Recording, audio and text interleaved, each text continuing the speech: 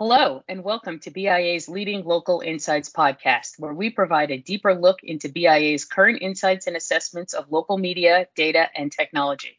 I'm Nicole Ovadia, Vice President, Forecasting and Analysis at BIA Advisory Services.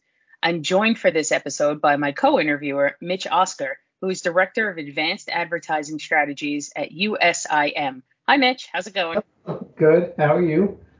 Good. Happy day after July 4th, or whenever you're listening to this podcast. Our special guest today is Kyle Roberts, CEO of Ad Impact. Kyle has been active in politics and media buying since 1992. Ad Impact, founded in 2014, has become the leading media intelligence company in American politics. Every day, Ad Impact tracks ad spending and creative for more than 6,000 campaigns, and recently, they announced ad detection on streaming devices. Ad Impact's intelligence data is used by Meet the Press, CNN, the New York Times, and the Wall Street Journal, as well as by Kyle's favorite data collaborator, BIA. Additionally, Kyle is CEO of Smart Media Group, which is one of the top GOP media buying firms with a who's who's list of clients, including John McCain and Marco Rubio. Kyle, thank you so much for being with us today. Good morning, Nicole. I'm very happy to be here. Awesome. Let's dive right into the conversation. As I noted in the introduction, you've been active in both politics and media buying since 1992. How were you able to have these two interests intersect and guide your career evolution to where it is now as CEO of both Ad Impact and the Smart Media Group? That's an interesting question. So what has happened over time, running an agency for as many years as I have, I started Smart Media back in 2005, and seeing how much money has come into politics and how busy the space is. There were a few things that happened that I noticed, again, in the agency world before I had started Ad Impact. One, there's a tremendous amount of information coming through to campaigns, but because campaigns have to make decisions so quickly, there is very little time to process, interpret, and then take action on the data. I really noticed that gap, I would say actually it really happened when I was on the McCain campaign in 2008. That's when I really saw that this gap existed. And it was about in 2010 when I really started to experiment on building out databases, detection tools, data collection, and then data visualization. Do all that back-end work as much as possible so that you can provide front-end actionable information. Really started, I would say, through my experience on the agency side, and we began to then flow that into a data collection piece. And I would say late 2010, we really started. And then by 2014, we had pretty much a full-fledged company that we were ready to launch, which became Ad Impact. From there, it became not only just spending, but then ad detection. We also collect rate data. We also collect all the FEC data. So we built out these multiple data sets.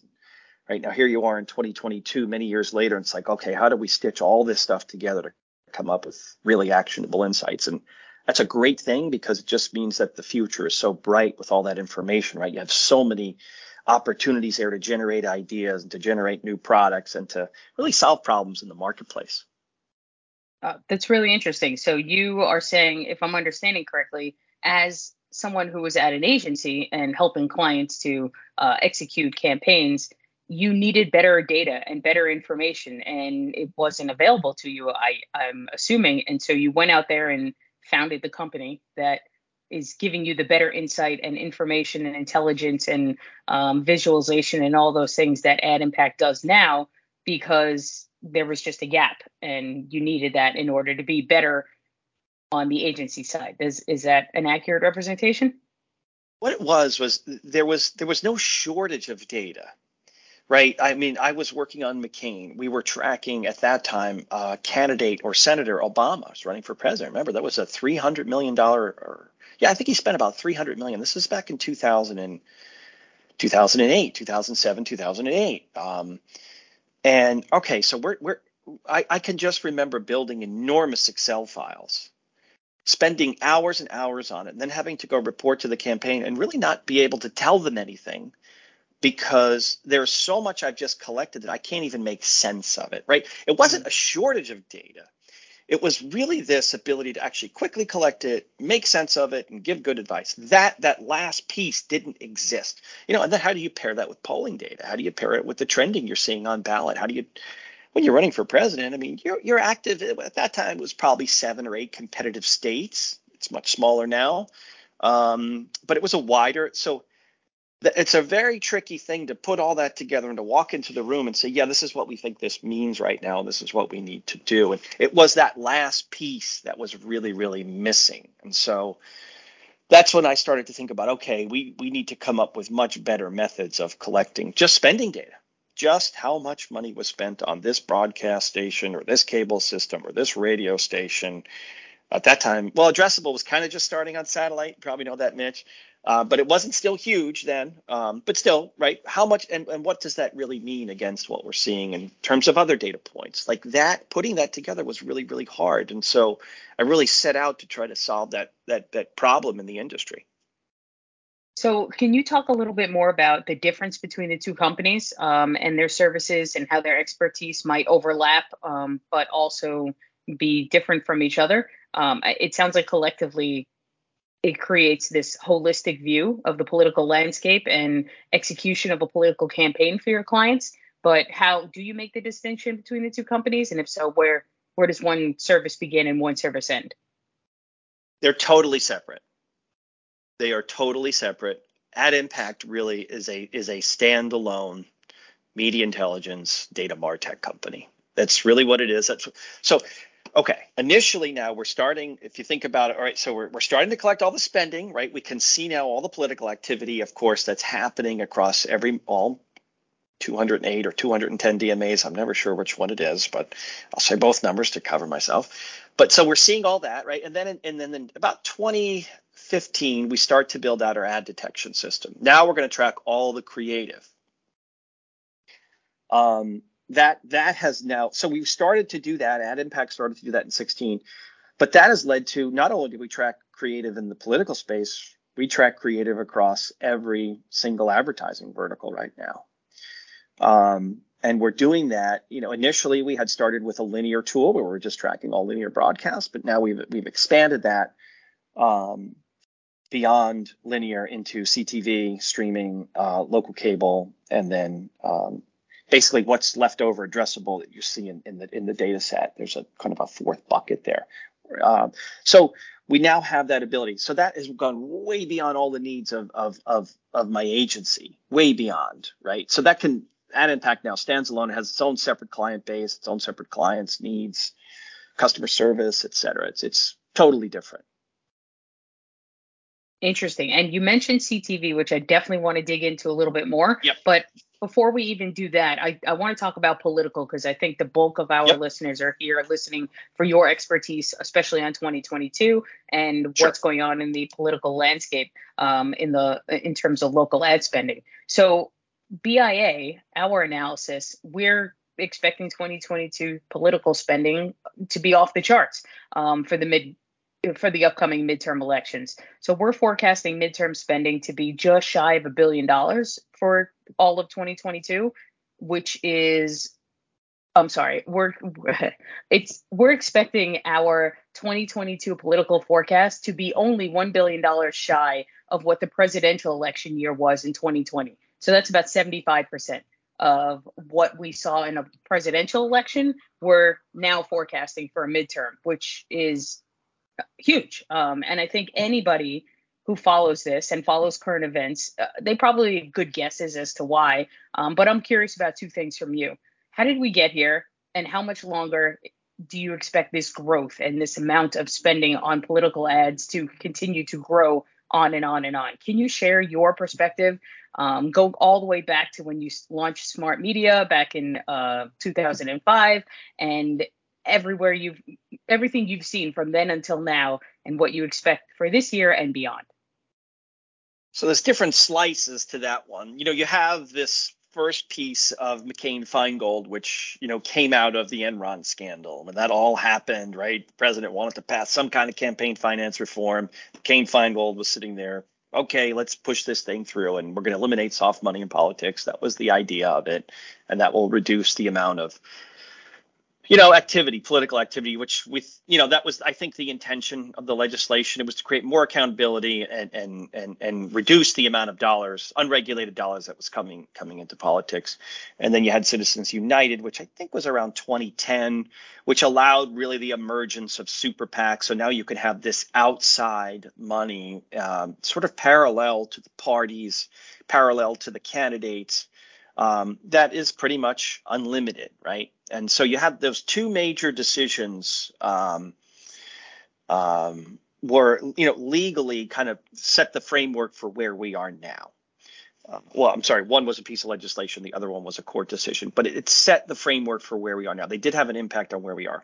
The other thing I would say is with the growth of the internet, and the democratization of data and the democratization of just communication, right? That's really what Google has done. I shouldn't say Google in specific, but Facebook and Google. Campaigns now can communicate instantly at a very granular level, more than they ever have before. The result of that really has been fundraising. As we sit here today, and I look at I look 2 years ago, and I look at the major committees. Have they increased their amount of fundraising based on their FEC reports? The answer is yes. It's been increased by 40%. How about their cash on hand? Fundraising is revenue. Cash on hand is net. Well, has their cash on hand gone up over the last 2 years? Yeah, it's gone up 39%. So you're seeing huge increases, and a lot of this is low dollar donation. This is all happening through email. It's happening through social media, and these audiences and these segments are getting created, and they're revenue bases now for not only campaigns but for political parties and also for outside groups. This is new. This didn't happen back in 2005. You just didn't see this kind of activity. You saw back in 2005 or 2004 when President Bush was running, we're going to do a digital buy on Vanity Fair, or we're gonna run some video ads. That was like innovative at the time. But the email marketing that's happening now to the scale that it's happening is big. And then I think the other fact within that is that that's still a pretty small untapped universe, meaning low dollar donation, $5 and $10 that people give monthly. It's still a largely untapped universe, and so there's a much that we haven't reached the ceiling. Okay, so you got the legal framework, and then you have this financial piece, and then you have the political situation itself, where the country is very divided, and so the stakes are very high. And not only we're talking about these midterm elections, right? Definitely. How it has changed is, yes, the incumbent president would lose seats in the House in his first term, right? His or her first term. Always would happen.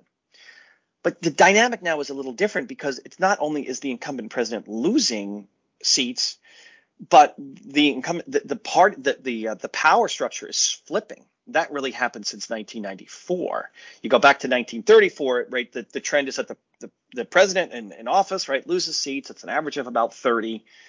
But the parties didn't flip. Now the power is flipping. And so that is a much bigger dynamic, right? The stakes are higher. These elections mean more investment in them in order to control. You're looking at a 50-50 Senate right now. You have a vice president who has cast more tying votes than any vice president in history. We're sitting on that statistic today. Again, so you got this legal framework, you have the financial piece, and then you have the divided politics. It all means that everyone wants to have some kind of stake in who wins an election. And because of that, you need to raise more money to do that. And then we're talking today about $9 billion spent. We think there'll be $9 billion spent on paid media. That's just paid media. That's just broadcast television, cable, radio, satellite, and digital. We're not even talking about grassroots. We're not talking about mail. We're not talking about phones. We're not talking about any of that stuff. There's billions and billions of more there that we don't even know about or see or write predictions on. So it's a very large business. It's no question about it. Back in, how much was the presidential back in 2016? It wasn't. I think it didn't even hit $1 billion in presidential spend. And then in 2020, it hit $3 billion. Just that one race alone was $3 billion traded hands over who was going to be the next president. And when you really look at this, again, to talk about this divided and very close electorate, you look at the states that Biden carried and then how many votes he won by. It was only 250,000 votes. Even though Trump lost in the Electoral College, it was still a very close election. We saw the same thing. Trump lost in 2016, lost the popular vote, won the Electoral College. But again, that was very slim, too, in terms of raw votes. One of the things you said that really piqued my interest was that you think the micro donations, or for lack of a better term, that let's call them the smaller denominations of donations, dollars, there's still a lot more potential there. So what makes you say that? What leads you in that direction? And how large can that get in your mind? It can get very large when you just look at some of the statistics that are out there now. Take, for instance, a candidate like Jamie Harrison running for the Senate in South Carolina in 2020. He spent, he was north of $50 million in a South Carolina Senate race. And you go look at his fundraising, it wasn't 2 or 3 people writing checks. It was thousands and thousands of people giving low dollar donations. So you see this trend, Beto O'Rourke, you see that. Well, you probably see it too in Texas this time. The fact that he's running for the third time, you get some fatigue among the donors. But his first race and second race, yes, it was a huge amount of low dollar donations. So you have this one candidate in a tight geographic area can go to all 50 states. And so this dynamic does exist. And I want to say that I forget what the stat was, but it's, I think, less than 10% of the country right now is giving low dollar donations. So there's a lot of runway there. Very interesting. So, and in your opinion, you don't think that the people most likely to give low dollar donations already have and already are backing, and the other 90%? I mean, what percent of Americans actually vote in an election? Is it your opinion that more people would give donations than actually vote? Or, when you're saying only 10% are giving small donations, what percent do you think would give small donations? Well, in 2020, you had the highest turnout. I want to say it was about 62% of the country participated in the presidential election. It was, and our current president, I think he received 81 million votes. He received, that individual as more people cast a vote for him than any person on the planet. So you have very high participation that's going on when you look at turnout in elections. Turnout sometimes can be driven by different things. Feeling, there's an emotional aspect to it of feeling if you're going to win or you're not going to win, and that can drive turnout numbers. But overall, you are seeing high turnout across the country, and there's a correlation. If you're going to give a donation to a candidate, you're very likely to vote, and you're very likely, of course, to vote for the person you donated to. It wouldn't make any sense to donate to your opponent. Right. So, but that, my point is that there's still room to grow on how big that grows, and how does it get to 15% or 20%? I don't know the truth, but there's a lot of room to certainly grow beyond 10%, I would think. Absolutely. I agree. And let's switch a little bit and talk more about CTV, which you Sure. had mentioned before. So, let's talk about tracking. BIA is forecasting that political spending on CTV is going to be up significantly, well over 50% compared to last election cycle. So it sounds like you're seeing similar trends on your side. Are political advertisers demanding more timely, accurate cross-platform analysis? Is that why money is moving towards CTV? If so, why? And what do you think are the other trends in political advertising that are just starting to get moving that we should have our eyes on as well? Well, certainly, this is very interesting. So the CTV thing, our prediction at Impact is that it'll be about a $1.4 billion space. Got it. I don't know what BIA is predicting, like the space will be overall. Is it a $30 billion space for local? I'm not sure how you guys are looking at that, but we think it'll be about a $1.4 billion space. We're tracking it this cycle. We did not track it last cycle, but here it is, a new emerging technology, and already it'll like enter the segment. It'll enter the paid media segment at over $1 billion. It's incredible. So what do you think is driving people towards, or users of that kind of advertising? What's attracting them to CTV? So for one, the impression base is growing. Political campaigns, I talked earlier just about how much is in data. I mean, there's an enormous amount that's invested by groups to build a very accurate voter file and then model on that voter file. And then if you can take that voter file data, then you could do a match with a CTV publisher or with a DMP or a DSP. And now I can say, well, here's this audience that I want to reach. Here's the likelihood of who they're going to of them voting. We run on a scale. And then, well, now if I can hit 20 or 30% of that audience with my message, I increase hopefully my likelihood to influence the outcome of the election and win. And CTV allows me to do that, and I can run ads on a big screen, which is what I really like in politics. Running ads on small mobile devices, it doesn't seem to be, from a persuasion perspective, does not seem to be terribly effective. But on a larger screen, it just seems to be more effective. So if I can do that with connected TV, I'm going to put additional investment there. With broadcast, you are seeing you're not just seeing the ratings that we have seen in the past, right? Where there's certainly erosion. Why? Because COVID did have an effect on viewing habits. It did force an evolution of viewing habits more acutely than it probably had it not happened, had the pandemic not happened. Meaning it pushed people more over to streaming and connected device TV, made them more comfortable with it. We saw that in for sure. A lot of the, so that trend happened. And, if your intention is to reach all these different audiences in politics, and you don't have the assurances that they're there on linear, well, then you're definitely going to evolve. And if you can do first party data match, which campaigns are very, very comfortable with, that's only going to accelerate that evolution. If that's clear enough. Yeah, it's amazing and it's fascinating, and I agree with you. So what else maybe that our audience isn't thinking about? What do you think is the next great horizon, the next great thing coming to political advertising specifically, or in general, the next evolution that you see in terms of growth of digital spending, or not necessarily digital, but most likely it'll be a digital platform? So, this year it's definitely going to be streaming and CTV. There's just no question about it.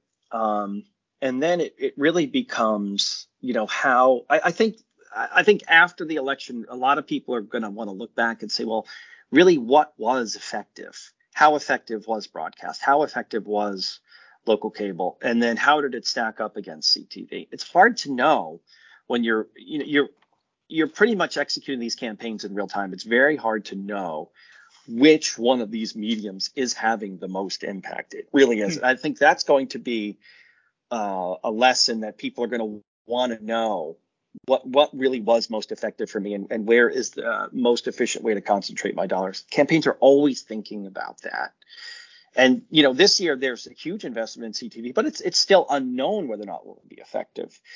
Because again, you're working off a GRP basis from Nielsen, right, to run your linear buys, and then you're really just working off impressions on CTV buys against segmented audiences. It's not easy to put all that together and say, oh yeah, I put this much on the target. It's not.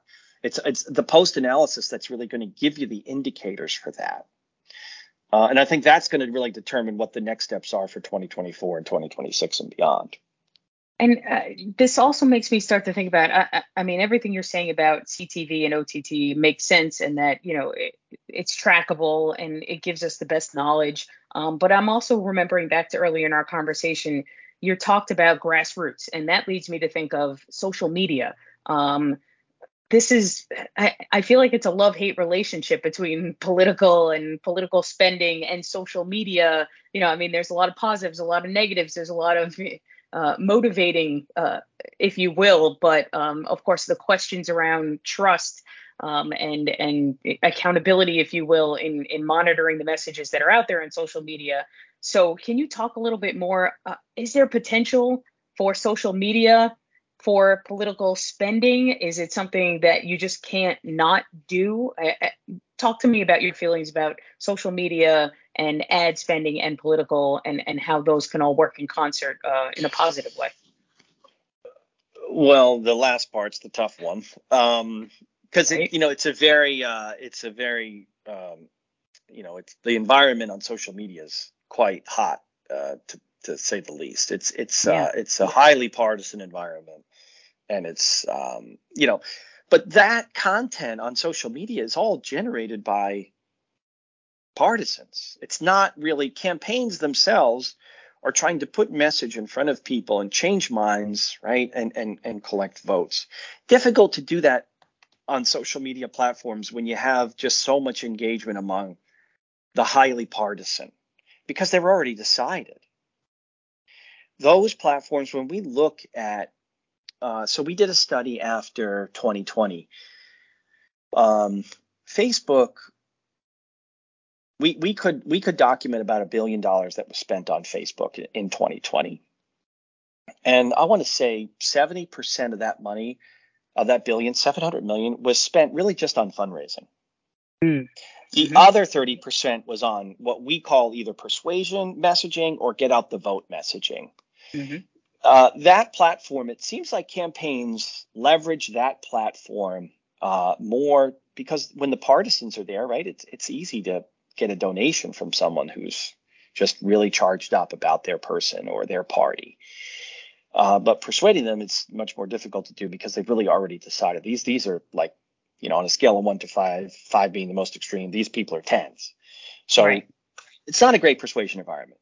You flip over to Google, which, I think they were roughly 700 million, but a good portion of that was on YouTube. Now you can build audiences there, and you can persuade people on YouTube because, right, that's a much larger video-based platform, where you don't have that heavy partisan audience.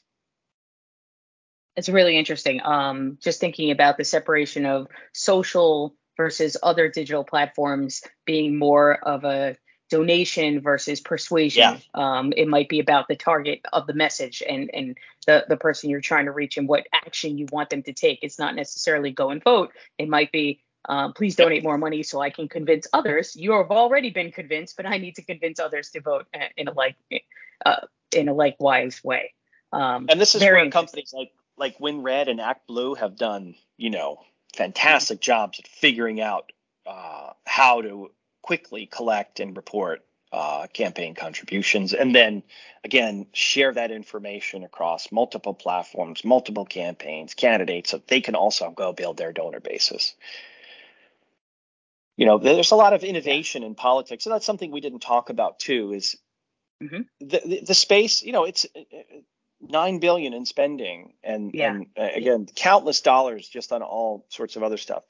And when being in this business for a long time, there are great companies out there that cater to Madison Avenue, and they cater to the sort of core New York agencies, right, the big ones, and they kind of made products for politics, but it wasn't a great fit. And so really what happened in politics was there's a lot of entrepreneurial spirit and innovation, and that really emerged over the past couple of years, where it's, the products that these other organizations are offering aren't great. Why don't we just go out and build our own and build for our segment? That's really been happening, and there's a lot of innovation on both sides of the aisle, by the way, which is a great thing to see. Absolutely. Innovation is always wonderful. So what recommendations do you have for our audiences as they try and navigate all these trends and provide the biggest positive impact for political advertisers that they're working with? How do you help somebody, at the station level? here? One thing I would say is it's important to follow what's going on. It's really important, not politically, but like on the business side in your markets, because yeah, there's going to be $9 billion spent, but like 5 states are going to get most of the money. And if you're in one of those 5 states, you want to be really prepared because there's going to be a tremendous opportunity that sits in front of you to capture those dollars, to capture the ad revenue. And so, if you're in California or Florida or Pennsylvania or Ohio or Michigan or Wisconsin, Arizona, you're going to get a good portion of this. So be prepared, be ready, make sure you understand what's happening in terms of cross media, like how are your competitors pricing? What are these campaigns looking for? And make sure that you're going to sit right in the you're going to position yourself properly to really collect as much as you can in terms of revenue while the opportunity exists. And remember that what you see is, again, it's a big map. There's a lot of money, but again, it will be concentrated. And on top of that, we see that 60% of these dollars are spent between 9/1 and Election Day. Wow. And we've seen so much in the primaries. We've seen $3.4 billion already. So if that is just the quote drop in the bucket compared to what will actually be the total number, do you expect that pattern to stick in this midterm election year, or do you expect that we will see the majority of the dollars being spent for the primaries because by the time we get to the general election for the midterms, decisions have already been made along party lines? No, the general will be much larger. The primaries themselves, you have these different dynamics that play out in the primaries. I went back. So in 2020, right? Okay, we had predicted there would be $7.6 billion going to be spent in the 2020 election. We were off by $1.4 billion. Well, why? Why did we get that wrong? Why were we light?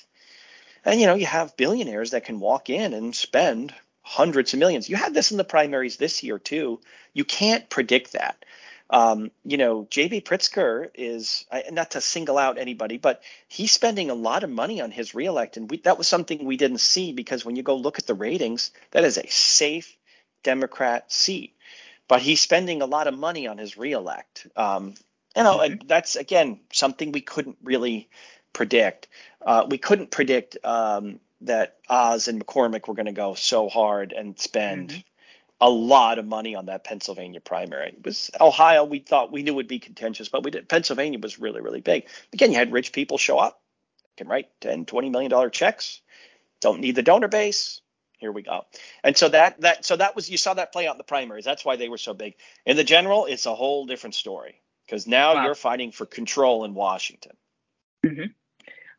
Okay, so expanding beyond politics just a little bit, because you also mentioned something else earlier, that your company you're now tracking more than just political ads. So it sounds like a whole lot of different verticals, and you're tracking spending as well as creative. Or tell us a little bit more about, as of 7/1, hot off the presses, what the company is doing now and where you see your company in the future in terms of ad tracking and better data and intelligence for marketers to make better decisions. Yeah, so we're tracking now across connected. We moved into connected devices, streaming devices. We moved into tracking local cable.